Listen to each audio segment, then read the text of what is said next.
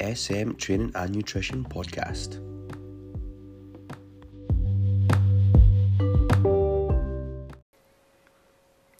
So this week we're looking at diet culture, we're looking at the language that's being used, how that can influence us. We're looking at social media, again what impact that has in terms of how realistic we are being with ourselves and what we then perceive as normal. Looking at slimming clubs and on what role they play in the weight loss journey. Okay, so hope you enjoy this one, and here we go. I want to start this podcast by talking about something that might not come up all too often. So let me put this to you. So how many of you listening have memories of a parent, family member or friend talking about going on a diet? You know, who remembers watching whoever it was trying to cook meals from this special diet cookbook? You know, the diet culture still rages on, and in my opinion, it brings so much negativity with it. You know, as humans, we tend to do what we've learned or what we've seen. So another question could be, of those who of you are listening, who are parents, have you ever said to yourself, I sound like my mum, my dad, my gran, you know, whoever it would be, you know, when speaking to your child? I can hold my hand up and say, yep, I sound like, you know, how I was spoken to when I was young. And I can imagine a lot of you would say the same thing, that you do start sounding like whoever brought you up. It's just the way things are. So then, if we've grown up hearing about people talking about how they need to lose fat because they're a bit on the chubby side, or their clothes don't fit as well, that they're feeling a bit fat, or whatever it would be, whether we realise it or not, we are likely to continue the cycle with our kids if we're not careful, if we're not mindful of what we're saying. So what's the harm in that? You know, you might think. So, are you happy with how you feel and look right now? You know, if you lost a few pounds, would you feel happier? I would assume that would probably be a yes. I think we have coupled weight loss with the feeling of being happy. You know, if we're overweight, then we must be unhappy. Now, I'm not saying that if you're overweight you must be unhealthy. We should all be aware of the potential implications of being overweight, or more specifically, you know, carrying too much body fat and how that can then impact someone's health. But what we do and how we act right now can directly impact how any child views weight loss. You know, do you want your kids or your future kids to be worrying about their weight and how they look? So for me, in my opinion, we need to break this link. Happiness is not defined by weight loss, and weight loss doesn't always mean healthier either. So in our household, you know, we've got two young kids, 3-year-old and 8-year-old. In our house, we've made the conscious decision to avoid terms that can have that negative connotation with it. You know, instead we use things like, you know, we're going to the gym to get stronger, we're being active to be healthier. We try not to talk about losing weight or any other diet type talk around the kids, because it's not something we want them to kind of pick up and start using themselves. And we try and limit it ourselves as well. We try and put more of a positive spin on what we're trying to achieve, rather than being like, oh, you know, I'm feeling a bit chubby type thing. You know, I cook probably most of the meals in the house. And I often ask the kids if they want to join in, you know, if they want to help me. I think getting them involved allows them to see this is the kind of norm, and it can show them and allow them to develop these life skills. So that if we are looking at eating healthier in later life, they kind of see what it's like to cook, how to cook, kind of meals they can cook, They're not relying on ready meals or fast food. They've got the skill set that allows them to just, make home cooked, nutritious meals. Being told that you have to finish your plate before you can leave the table or before you can have pudding. I'm sure we've all heard something similar to, there's kids starving in the world and you're leaving food on the plate. The kid might be full already, but then we're adding that guilt to finish what's in front of them, in a way forcing them to potentially overeat. Now, granted, they are kids, they might be at it. They may have had one bite of their food and they're like, nah, I don't want it anymore. But I think it's something to be aware of. It's that pushing to finish every single bit on the plate.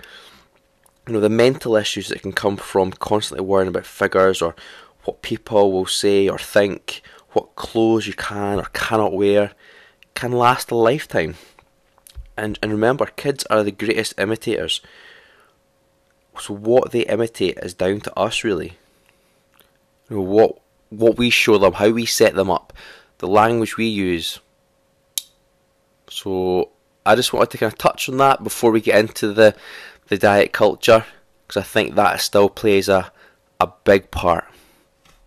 So we can now kind of wander down the social media road. In the world of social media, as many of you will know, people are shown at their best, and they hide their weaknesses. It's always the photo with a filter and the best lighting, the best angle. It pushes the fact that you must can look a certain way to be accepted or to be liked. This applies to adults as well as kids, because obviously kids can use social media as well. We can all be guilty of seeing our favourite celebrity or sports person and wishing to look the way they do. The feeling of not being good enough can fester, and it can bring about a continual cycle of weight loss and weight gain. You lose weight, can't sustain the loss, gain weight. That overwhelming feeling of guilt then leads you to wishing to lose more weight again. Sometimes you'll be successful, sometimes you get partial success, sometimes you won't get any success. And it's just that constant cycle of thinking, I need to lose to be better, I need to lose to be liked, to fit in. I'd love to have everyone feel comfortable in their own skin, feel how they look is good enough. Ditch the excessive dieting, focus on nutritious food on a regular basis. Something I always kind of say is that when you go on something, you will come off at some point. Like, think of a bus. You get on a bus, you get off a bus. It's the same for a diet. You go on it, you come off. Your diet is just the food you consume, so it simply describes what you eat. Now, I'm not saying you can't be mindful of your intake every so often, looking to make a difference in your body composition. It's more the language that's been used around dieting, and it's seen in that negative way. So it's something that I think if we were to move forward and try and move away from this diet culture and this you need to lose weight or look a certain way for acceptance, we can maybe start thinking about the language that we use and be more positive with what we're saying.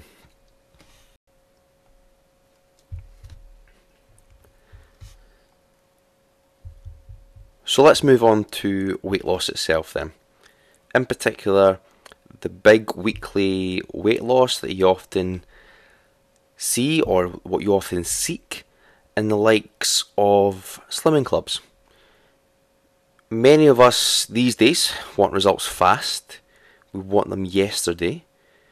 If you have a weight loss goal, you want to get there as fast as you can, right? And I'm pretty sure that will sound familiar to a lot of you listening. What if I told you then that in doing so, you're potentially making the situation worse? So let me explain. To achieve a loss, you need to be in a calorie deficit. This we know. To lose a pound of fat in a week, you need to create a deficit of around 3,500 calories, which equates to a 500 calorie deficit per day. Now let's say that pre-diet you are consuming 2,000 calories per day on average. Okay, that's what you typically consume. Which I think for some of you listening, you're thinking, whoa, 2,000 calories, that's a lot more than what I would consume. But hear me out. So 2,000 calories on average per day over a week would give you roughly 14,000 calories. Okay, you join a slimming club and you're very careful about what you eat, and as a result you lose 4 pounds. If we were to do the math, you would see that the 4 pound weight loss, if that was to all come from fat, you would need to have been in a deficit of 14,000 calories. So eating 14,000 calories less than what you need. So that's because 1 pound of fat is 3,500 calories. You multiply that by 4, gives you your 14,000. But maybe you've clicked already. If you were only consuming 14,000 calories per week before you started watching what you were consuming, does that mean you eat nothing for a week? So if you consume 14,000, you need to be in a deficit of 14,000? That doesn't sound right, does it? So you must be losing something else other than fat. If you're being really restrictive, you'll start to break down some muscle tissue and also lose some water. In any calorie deficit, you will lose fat and tissue, but the key is to maximise the fat loss and minimise the tissue loss. This, with increased protein as well, and as well as exercise, can play a vital role. But we can talk about that separately when we go into more of the macronutrients. But just as a side note, that the same rule applies for weight gain. If you're thinking, oh, I've put on 2 pounds after a week, it isn't all from fat unless you've overconsumed by approximately 7,000 calories. There'll be some water weight in there. So look at your hydration levels, how empty your bowels are, what time of day it is. There's many factors that can influence your scale weight at any given time. Okay, so try not to let yourself get too bogged down with that, thinking and stressing about the big numbers added on or coming off, because that's not what we're wanting to see. So what can you do? You can create a smaller deficit, one that's less restrictive, one that you can still enjoy the food you like without that feeling of guilt. I'm very much a person that says nothing is off limits. You just need to make conscious decisions. So understand that if you were to eat 5 chocolate bars in a day, this will hamper you reaching your fat loss goals. It'll take you further away from that. But if you want to do it, crack on. But it does impact what you're trying to achieve. Maybe think about using exercise more to create the deficit. You can only lower your calories so much before you are literally starving, before you get that hangry mode on, So if we can maybe keep the calories slightly higher and you can move slightly more, that's still going to bring you that deficit. If you consume a bigger amount of calories, you are more likely to move around anyway. You'll have more energy because that's what calories are at the end of the day. If you restrict your intake, you will naturally slow down and not move as much. So then it comes to the kind of question, am I actually in a calorie deficit? I'm eating less, but I'm actually not really moving at all because I've not got the energy for it. I'm not then burning as much as I think I am. So what you think is a deficit potentially isn't there at all. I strongly believe that everyone should be strength training, weight training, or any other kind of way you want to use to describe it. it's not just about building huge muscles, being buff or looking good topless. Strength training can help improve your overall body compositions, the ratio of fat to muscle, which then in turn can help improve health. It can help improve your functional ability, helping everyday tasks, climbing stairs, getting up out of a chair, carrying shopping bags, playing with the kids, and so on. It can delay the need for additional support as you get older. Walking sticks, wheelchairs, carers, so it's a huge thing that's untapped by most. I think when people think of exercise, they think of pounding the treadmill for hours and hours. But there's potentially better benefits from doing the weight training in the long term, that longevity. Weight training can help improve posture. There's a big number of people that suffer from poor posture, rounding of the shoulders, text neck, and they can benefit from strength training. They can start to improve or strengthen the muscles that are weakened, which is then resulting in that poor posture. If we can strengthen those postural muscles, we can put ourselves into a better position, less strain on the body, because if we are out of sync, if you like, or in that poor posture, there's extra stress being placed on other muscles, there's potentially extra stress being placed on joints. So exercise is great to get that additional calorie burn to try and get into that deficit, but definitely if you're not doing it already, is to consider some form of weight training in your routine. Let's face it, if it was all about building muscle and it was easy to do that, we would all get the physique of our dreams straight away. We'd all be walking around like models. It takes a bit of time. You're not going to get bulky from it overnight. Nutrition plays a huge part of it as well. But there's other benefits from just getting jacked. Yeah, that takes time to get that, but we can still start working on the postural, the functional ability, just general strength in the short term. But getting back to the Slimming Club point, I've heard stories over the years where clubs have actively told people to stop exercising, or they've commented on the fact that they lift weights and that's the reason for them not losing, which is nonsense. It's crazy. My opinion, this is an education issue. Not necessarily for the people attending these clubs, but for the ones running them. I think the people who attend, they put faith in the people running the clubs. They accept what they say. So if they can be educated on the benefits of exercise and how that impacts body composition, I think that would go a massive way in helping to improve the thought process around exercise and weight training.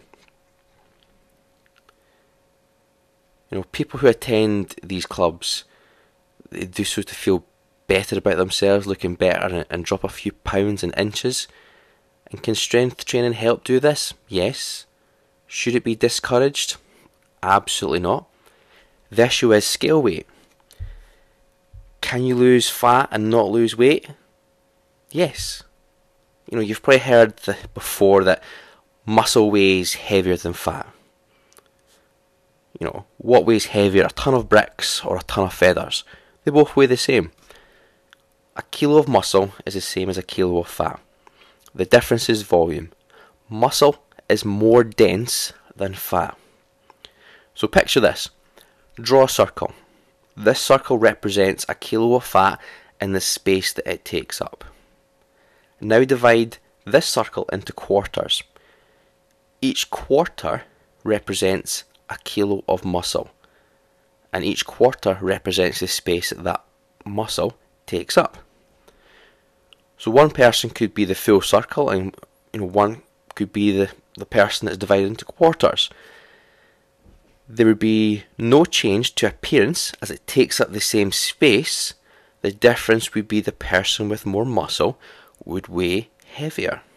And so it's not that muscle weighs heavier, it's that it takes up less space. This is an issue then with slimming clubs. If you don't lose, you're made to feel guilty. People are even rewarded for losing the most. You know, getting up in a room full of strangers to weigh yourself, to then be made to feel inadequate, will mess with your head. Absolutely, you'll dread going there, or you'll just do things through the week that will mean that you'll definitely get a loss, but is it healthy? Physically and mentally? Probably not. You know? Forget the mental effects for a second and look at the physical. I mean, if you were to have a relatively restrictive diet and manage to lose big numbers week upon week, there will come a point where it just isn't sustainable anymore. What do? You eat more calories more than what you're used to, maybe binge eat, you fall off the wagon, and at that point you decide, oh well, I've ruined it now. You know, these are the periods then that have a period of overeating. You know, you just start snacking on everything. You do it for a week, then a month, then it's 2 months, and it keeps going, and then you're back to where you started, or worse off. You may be overeating so much that you've gained additional body fat. Whereas before, when you lost tissue and fat, but you may have lost a bit more tissue because you're so restrictive. So overall, your body composition in this new phase is worse off than what it was before, because you've now got a bigger ratio in favour of fat. Yeah, so you're more likely you've increased your fat stores and keeping that lower muscle percentage. You know, imagine having a higher body fat percentage after dieting. That sounds bonkers, right? There's something not right to that. So if you're someone who's eating low calories right now and is afraid of gaining, you know, if you were to eat more, it will happen. I'm sorry to say. Just like being in a deficit, if you're in a surplus, you will gain fat as well as some muscle tissue if there's a stimulus for this, which is strength training. You want to keep the fat gain to a minimum and maximise the tissue gain. So here's what you can do. You can slowly increase your calories, maybe 50 to 100 calories each week or 2 weeks, and see how that feels, and then repeat the process until you're at that calorie number that you would like to be at. The body will get used to the increased energy coming in, and it will level out in terms of loss and gain. You know, it will get accustomed to this higher number coming in. If you were to jump from very low to moderate, or a lot higher than what you are already consuming, then that will be classed as overeating. The body's kind of, it's not starvation mode or anything like that. You know, think of it like economy mode. Things slow down just to accommodate this lower energy number coming in. You know, different processes aren't working as well as what they could do. We're not working optimally because we don't have the energy for that. Okay, so if we then started firing in additional calories, it's like whoa, you know, it goes into hyperdrive. Yeah, we want to slowly increase that number up. Okay.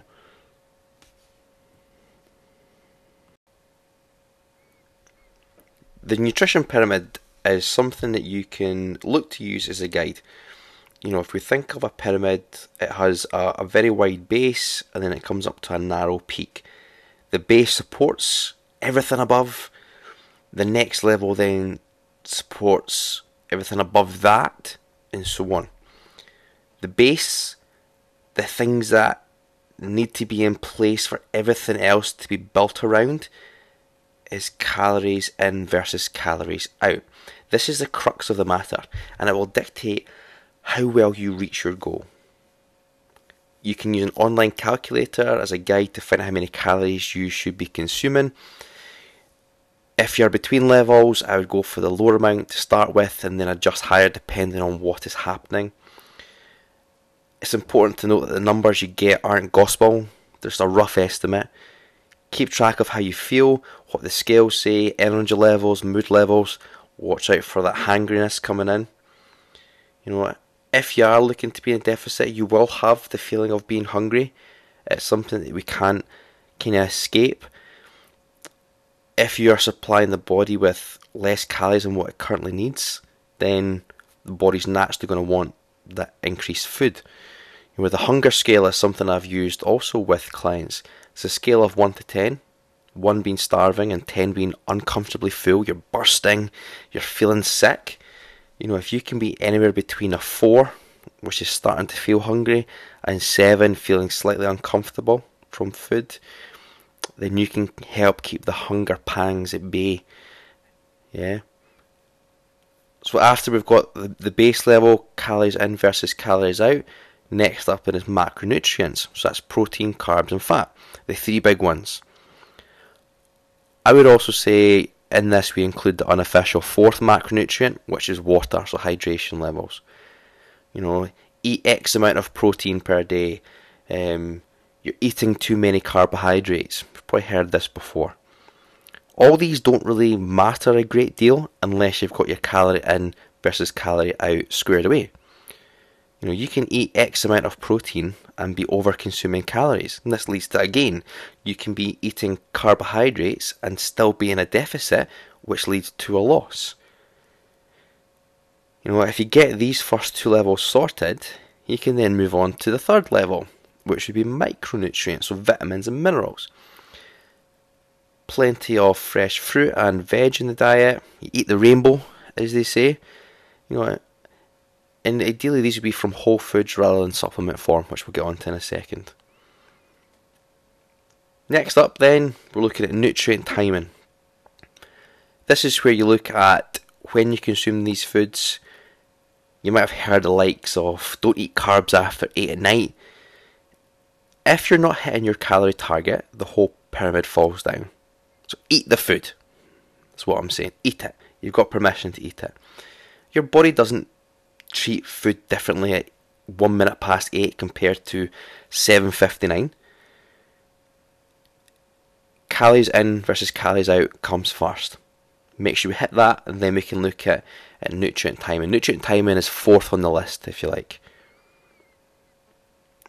Last up then is supplements. And this is where people have the tendency to reverse the pyramid. People start with shakes and pills to help get them moving in the right direction. It's a quick fix to a long-term problem. You will lose if you replace your meals with shakes. Why? The shakes will have a much lower caloric value compared to the foods you normally consume. This then ticks that box of the base level, calories in versus calories out. If they both do the same thing, then what's the difference? Why not just do it that way with the shakes and the pills? Well, you want to learn about foods, don't you? You want to create better habits. You want to understand meal sizes, ingredients you need to include, the preparation of meals and so on. Shakes won't do this. If you want to stop using the shakes, you'll be back to square one, unless you understand what I've just mentioned. So supplements shouldn't be your first port of call. A supplement by definition is something that enhances or adds to what is already there. In this case, it will enhance your current diet. It's an add-on. If you still buy a newspaper, you might appreciate this one. But if you get a Sunday newspaper, there's often a magazine in it. This is your supplement. It improves the newspaper. If the magazine was sold separately, then it's just a regular magazine. If your diet isn't in the right place, the first 3 levels aren't there, so calories in versus calories out, your macronutrients, so protein, fats and carbs, and then micronutrients, looking at fruit and veg, a supplement isn't going to do much for you apart from lower your bank balance. That's all it's going to do. So key points to take away from this episode would be mindful of the language used in relation to dieting, especially if we're talking around children. Social media isn't the real story.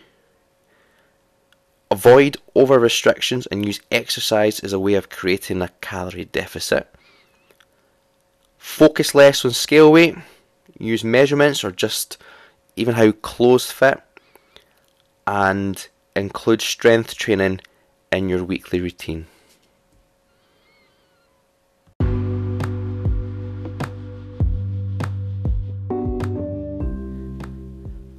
That brings us to the end of this week's podcast then. I really do hope that you have enjoyed listening to that. You've taken some things away from it. You're maybe starting to challenge your own way of thinking, your own perceptions on what it is and what it takes to realistically achieve weight loss and keep it off long term. But as always, I'd love to hear the feedback. So if there's any questions or queries from what's been discussed, or if you just want that a little bit more information, then I'm always more than happy to help. Just reach out, social media, or drop me an email. But thanks for listening, and have a good week.